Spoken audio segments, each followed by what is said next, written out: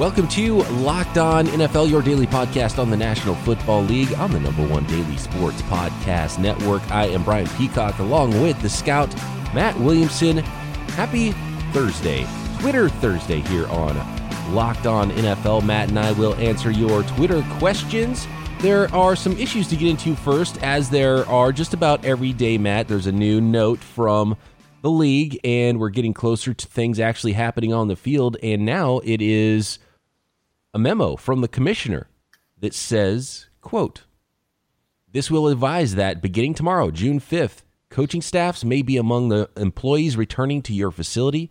As has been emphasized in previous advice on reopening facilities, this may occur only if your club has otherwise received necessary permission from the state and local governments to reopen its facility.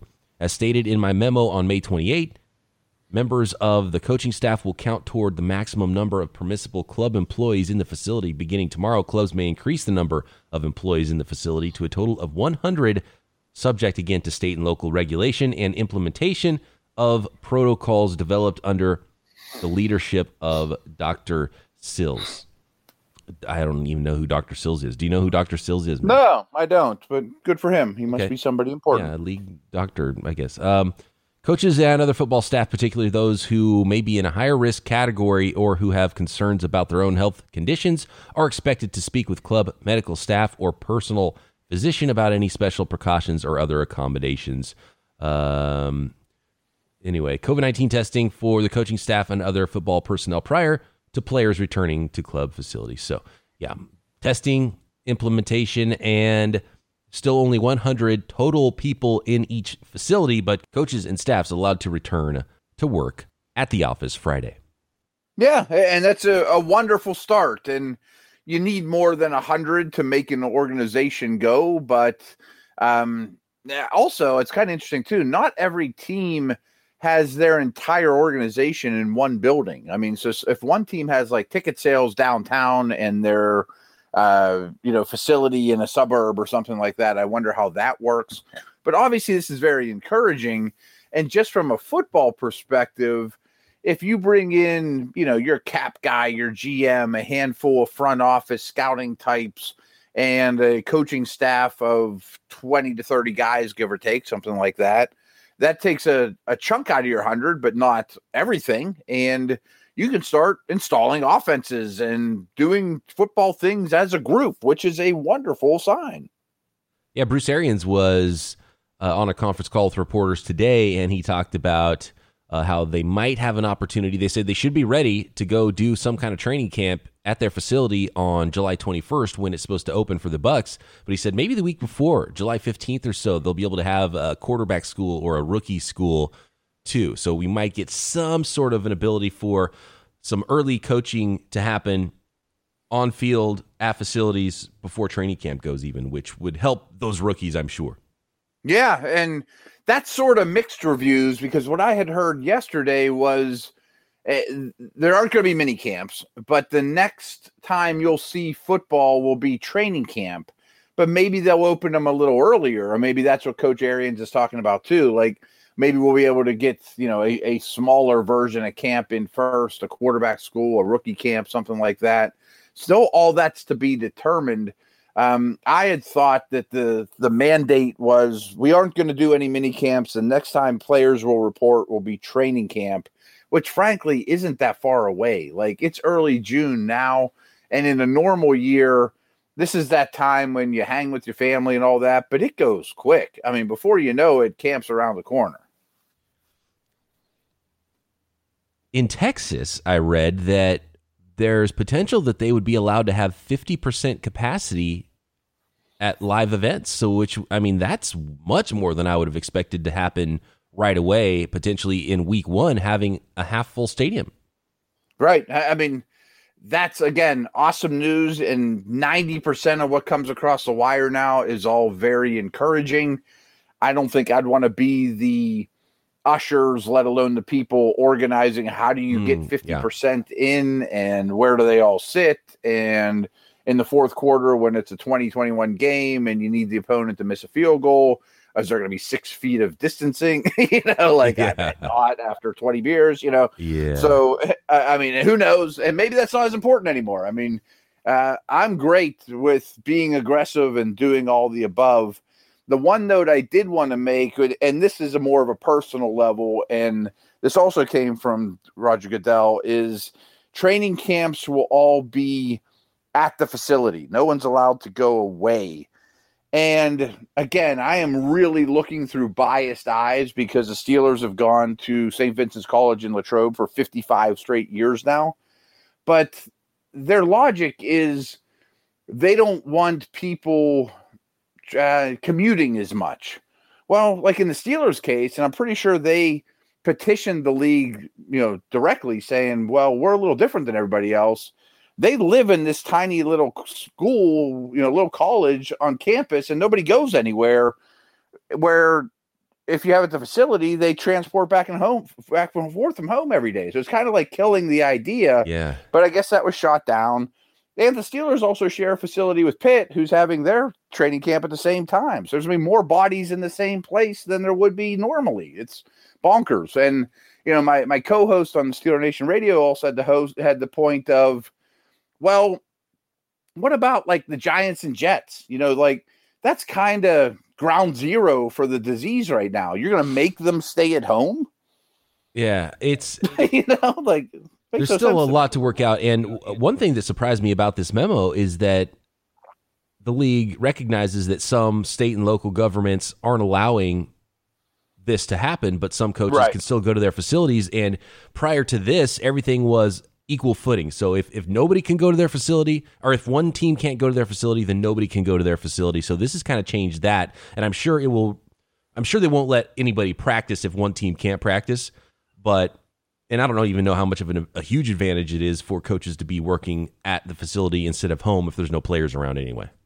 Right. And there's some other teams that come to mind too. Like Green Bay is sort of like the Steelers, but they're like a mile down the road from their facility. And obviously it's a small town environment, and that's why they ride their bikes back and forth. So does that count to being at the facility because you're a mile down the road at that small school? I forget the name of the school. Are they going to have to do it at the facility? Or like Dallas. I mean, Dallas in July and August is rather warm. So they put everybody on a plane and take them to California and do training camp there, where kind of like my Steeler argument, they're just stuck there. Nobody's going back and forth. It's one trip and you're there. Instead, you're going to have them practice in the heat and go back and forth to school, to home. I don't know. I hope the league reconsiders that because it's kind of not the same for all 32. It would almost be better if you have a satellite training camp and the players don't leave and everyone's just pretty much locked in and they stay there. And you don't let any of that out if there was some sort of a breakout within the team. You don't let other stuff come in either. You should see St. Vincent's. I mean, it's a very, very small school. You can pretty much see the whole campus from wherever you're at. And there's one dorm that's the players. There's one dorm that's us media. There's this one dorm that's basically coaches and whatnot. And we all see each other at the cafeteria and on the fields. And if they don't allow the fans in, it's like as quarantined as you can get for 200 people. The Cowboys one is interesting too because I didn't really think about the heat that they will have to practice in, which is the reason they go to California every summer. Yeah, right. That's another interesting angle there. Man, I remember growing up doing 2-a-days football practice. And I'm talking Central California where it gets a lot hotter than it does on the coast, and 100-degree double 2-a-days. And actually, you know what's funny? This is completely off topic. I just saw an article recently where some scientists broke it down. I don't know if it was like this for you when you were practicing football, but the coach always told you when you were tired, you put your hands on your head, and it's supposed to help you breathe better, help you get more oxygen. And scientists recently completely killed that idea and said, no, actually it helps you. All made up. It helps you to bend over and put your hands on your knees, which naturally you want to do when you're practicing and you're super tired, but coaches always made you do that thing where you put your hands on your head. Actually doesn't help. And I think that's all coaches not making you want to look weak by bent over, huffing and puffing. I don't want the opponents to see you look like that in the fourth quarter because then they know we got you. Yeah, there's a lot of that too. Yeah, a lot of that going on. And it's tough to be a coach, I think. And there's I talked to some friends about this where this age that you have you have coaches that are really good. You can learn techniques. My friend who's nearing 40 years old just learned how to shoot a basketball better because he watched some videos on YouTube, and he's like, I never was taught this when I played growing up. Sure. My shot is so Someone's much better right now. Taught you how to play hoops, someone's dad taught me that didn't really know what they were doing, and a lot of football coaches I had, they were just like, well, I don't know what to do, so I'm just going to yell louder and see if I can get my team to play better. Right. And I'm not sure hydration was at the top of the list. Definitely not. Yeah, definitely not. You're weak if you need water. All right, let's move on to this Twitter Thursday I was mailbag. taking a sip of water there as you said that. Sorry. It's all good. We got some questions to get to. Some good ones. We'll hit those next. Have you heard about Built Bar yet? You should have if you listen to this podcast. Built Bar is a tasty treat. It is a protein bar that tastes like a candy bar. There is 16 fantastic flavors. There's flavors with nuts, flavors without nuts, if you have a nut-free diet, all covered in 100% chocolate. Built Bar is great for everyone, but especially for those health-conscious folks out there. You can lose or maintain weight while indulging in a delicious treat. These bars are low in calories, low in sugar, but high in protein and high in fiber. I always talk about my favorite flavor, which is the peanut butter flavor. 20 grams of protein in that one, only 170 calories, 3 grams of sugar. Some flavors, like mint brownie, only 110 calories, 15 grams of protein. Go to BuiltBar.com, use promo code LOCKEDON. You'll get $10 off your first order there. Again, promo code LOCKEDON for $10 off at BuiltBar.com.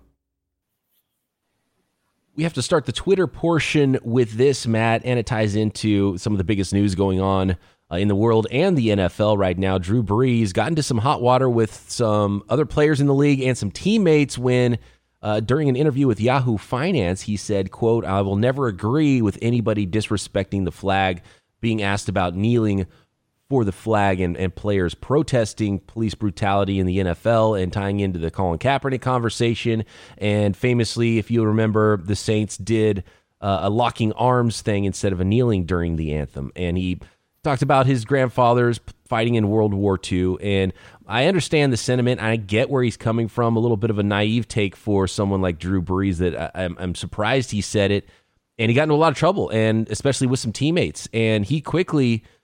this morning on Instagram, apologized for it all. And we got numerous questions about this, so I wanted to talk about it and get your thoughts, Matt. But here is his apology about it. And at least one teammate, Demario Davis, had come out and said, yeah, see, that's leadership right there, realizing you screwed up and coming out and talking about it. He said, quote, I would like to apologize to my friends, teammates, the city of New Orleans, the black community, NFL community, and anyone I hurt with my comments yesterday. In speaking with some of you, it breaks my heart to know I have caused pain.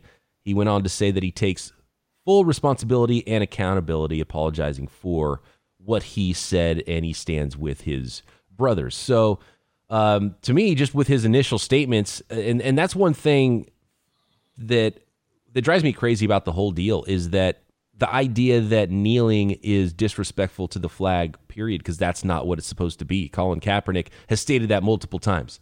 And the reason he knelt in the first place is because he got together with Nate Boyer, who was a former Green Beret, and they came up with a plan. It was like, look, don't sit during the anthem. That is disrespectful. Kneel. This is a sign of respect. Kneel during the national anthem. You get your point across, and you're still respecting the flag. And Colin Kaepernick's take was always that it's not anti-flag, it's pro-flag. It's you want the flag to represent even better things in America. And maybe what America represents isn't as good for some people, and that's what you're trying to bring to light.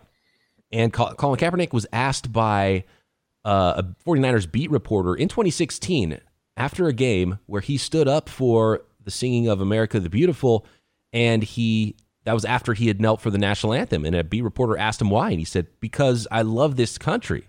That's why I'm doing this.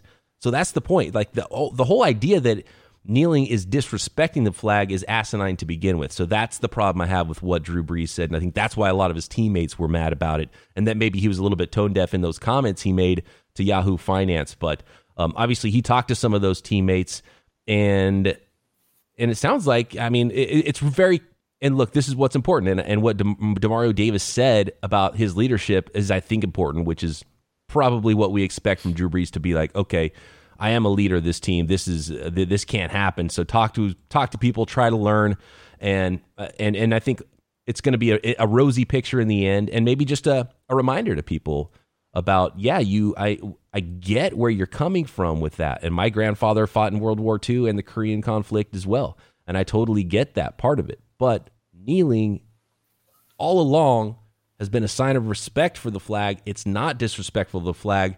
As Aaron Rodgers said, he doesn't want to kneel either. But he's not going to stop anybody else from kneeling. He doesn't think it's bad that anybody else is kneeling, and it's not ever been about that. It's about the issues that they're trying to bring to light. So that's basically all I have to say on that. And if you want to hear more about what we had to say on the whole subject, we talked a lot about it on Tuesday as well. But Matt, do you have anything else to add? I think you said that extremely well, and I'm on board exactly the way you said it, and you expressed that much better than I would have, to be very honest.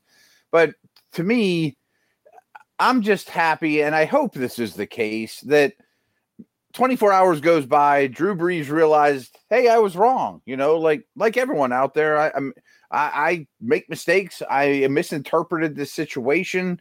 I'm not speaking for Drew, but on game day, I think he's a little worried about the Chargers cover 3 than what happens in pregame. He's got a lot on his plate in terms of preparing for games and breaking down film and leading his team. And again, that's not an excuse. It's none of the above. But the fact is, the guy apologized, and I think he said, I was off the mark. And I thought that was a good way of saying it. I was kind of talking about a different subject that I didn't quite understand what was going on here. I screwed up, and I hope everyone's like, okay, that's cool. I mean, do we still have to hate everyone to no end just because one mistake someone said and then they corrected a day later? Yeah, and I don't like how crazy everyone jumps on somebody immediately. Right. But I do love that. And a key word he said in his apology was, it's important for him and for white folks in general to listen. It's a huge important factor in all of this. And I think that's really important. And I think that's an important step for him to realize and him to convey out there, not only to his teammates, but everybody else that's listening. Yeah. Again, well said. Smart guy, certainly a leader.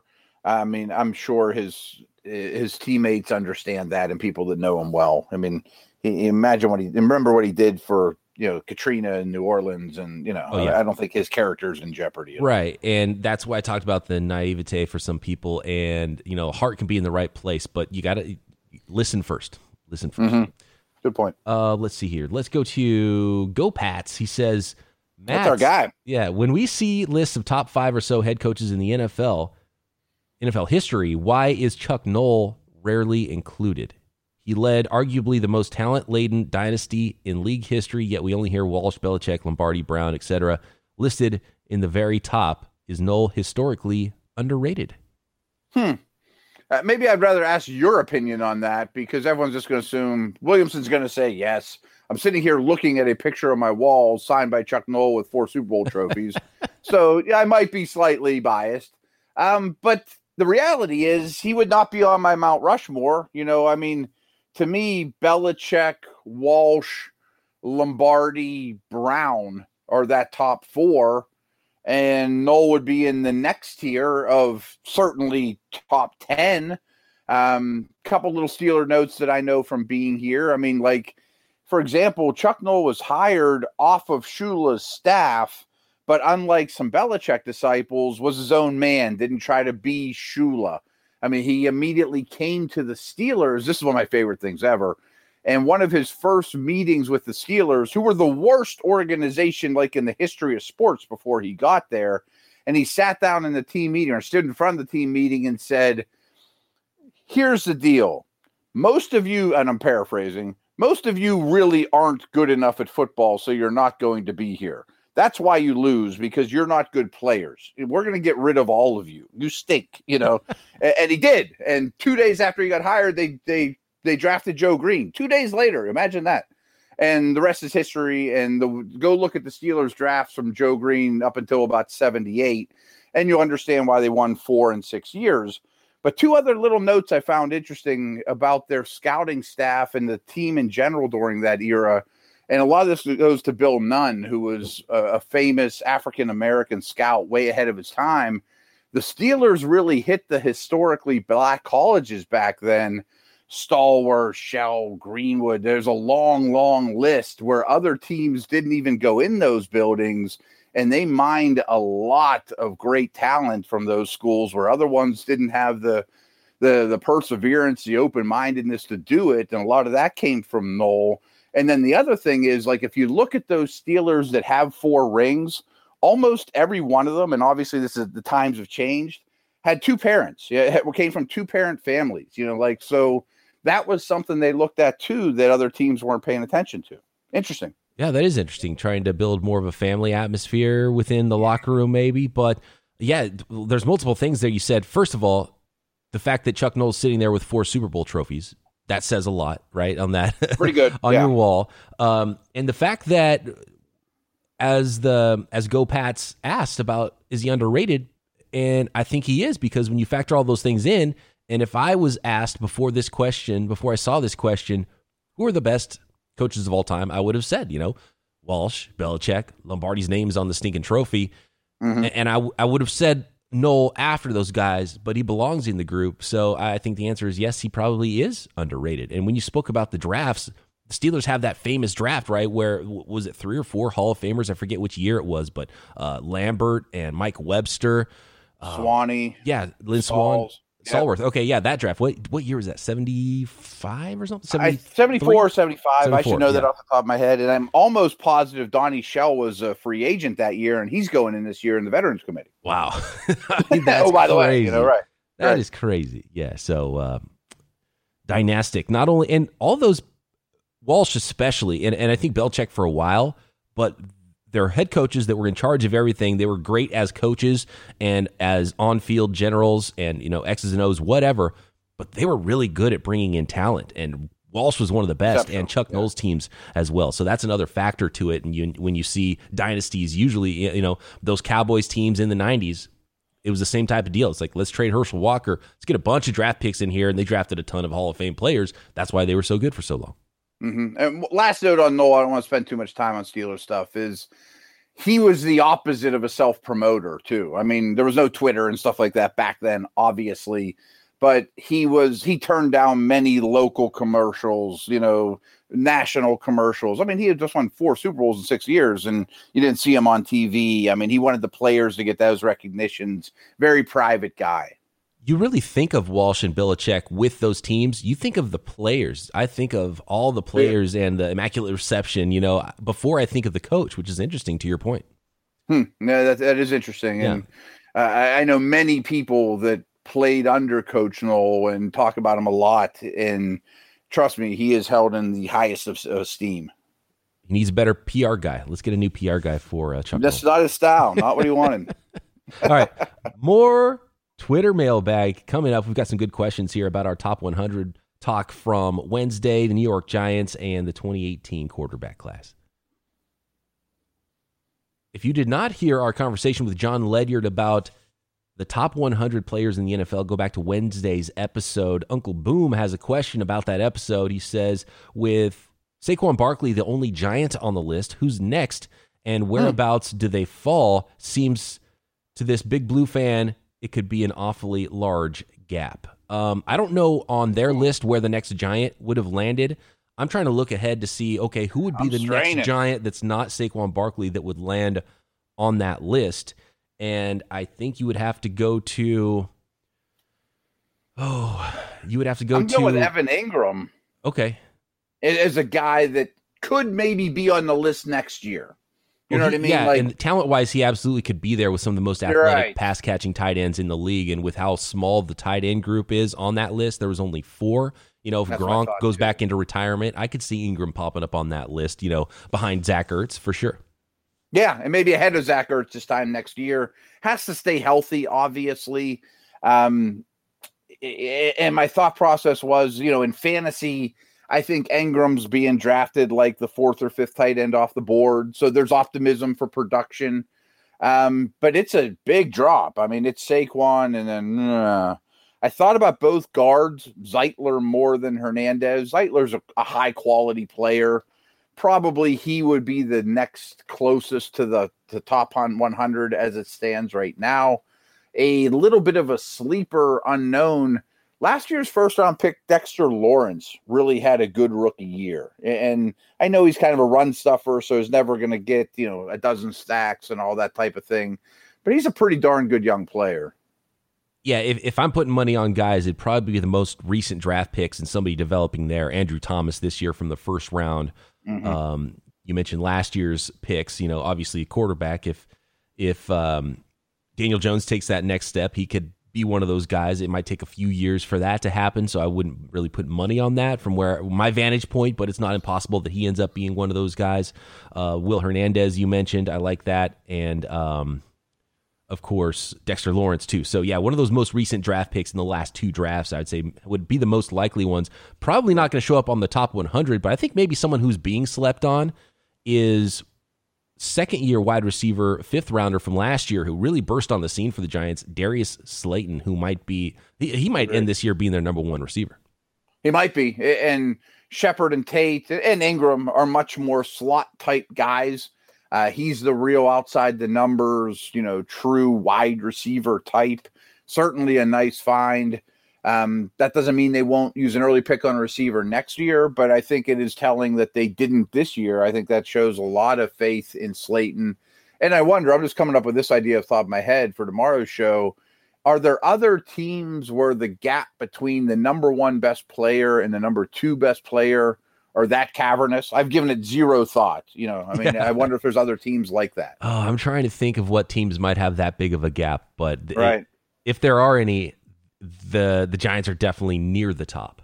Right. Like I'm sitting there thinking the Bears, Khalil Mack to number 2, but Allen Robinson was on the list and we had no qualms with that. Yeah. Russell Wilson to the group, but Bobby Wagner's still kind of a stud. I'm sure there's some. Man, I can't think of any right now. Gilmore to the next Patriot. The McCourty's all right. Yeah, he was on the list, I think. McCourty was one of the last, I think, to sneak in that list at safety. That's not a very good roster. Eddie Jackson also was on the list for the Bears, too. Yeah, good point. Good point. I don't know. Maybe somebody could tweet us that, and we'll talk about it tomorrow. But yeah, maybe we'll think about that harder. That'd be a good subject for tomorrow, and see if we can find anybody that's got a more cavernous drop from 1 to 2 than the New York Giants. Yeah, it's a big one. So this question from Carolina, Zachary. maybe. Oh, okay. KK Short's pretty good. Yeah. DJ Moore. Kuechly's gone. Right. Yeah, Kuechly's gone. Are we missing Caffrey's pretty high up there, though. No, just coming off the top of my head. I'm sure there's some more. I don't want to spend too much time dead air just sitting there thinking about it. But yeah, let's talk about that tomorrow. Remind me about that one. I want to finish this up with Zachary, who said, I'm behind on listening to the podcast, and I was just listening to your episode on 2018 quarterbacks. And I was like, wait a second, are you 2 years behind on podcasts, Zachary? But I forgot we had just talked about the 2018 class a couple weeks ago, so he's only a couple weeks behind. He said, how successful would these quarterbacks be if the draft in 2018 went Lamar Jackson to Cleveland, Baker Mayfield to the New York Jets, Darnold to Buffalo, Allen to the Cardinals, and then Rosen to the Baltimore Ravens? He says, I don't think the Ravens would be as dominant as they are, and I don't think Kyler Murray becomes a Cardinal. I think those two are absolutely the case. I think he's right on with those last two takes. And definitely the Baltimore Ravens would not be as dominant. And they would just look completely different because the offense would be different. Would they even have the same coordinator? Do you bring in Greg Roman to coach Rosen? And so there's just it couldn't be more different in Baltimore with Rosen in there instead of Lamar Jackson. And they obviously would not be as good. Yeah, and obviously this is a hypothetical, fun early June thing to talk about because there's a massive butterfly effect here.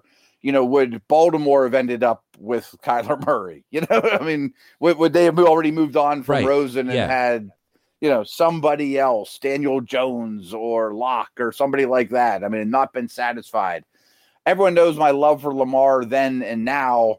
But I promise you, and this is not me being bashing the Browns, his career would not be going as well if he had been drafted by the Browns. And was that Hugh at the time? Yeah, I wouldn't have counted on that going so well. Mayfield with the Jets and Darnold with Buffalo, I could see. Doesn't change the needle much for me on that. I don't think either one of those teams would be massively affected. Thinking about this again now, though, if Josh Allen went to Arizona, Josh Allen wasn't amazing as a rookie.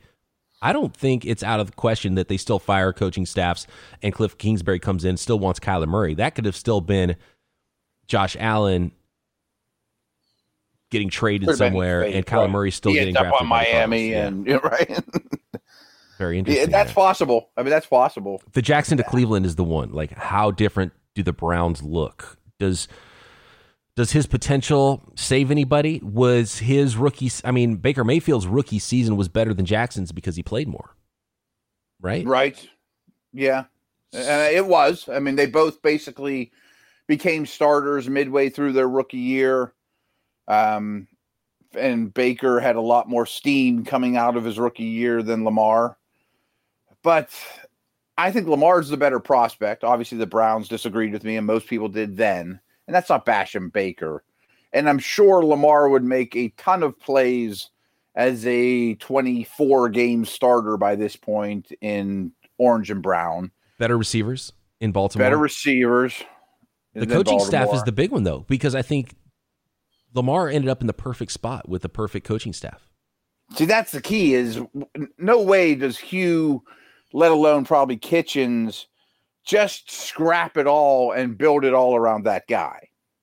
I mean, that's a gutsy, Harbaugh, awesome move that few coaches would have done. Yeah, and none of those teams wanted to do that, which is the reason Jackson slid. And the Ravens were the only team to say, well, we can't not go get this guy. They had already even drafted a tight end, Hayden Hurst, before that in the first round. They said, but let's go get this guy. There's too much talent there. Let's see if we can develop something. All the other teams in the first round were like, we don't want to change up what we do for this player. We want to do what we do and fit a player to that, which obviously, looking back, probably not the best approach to things.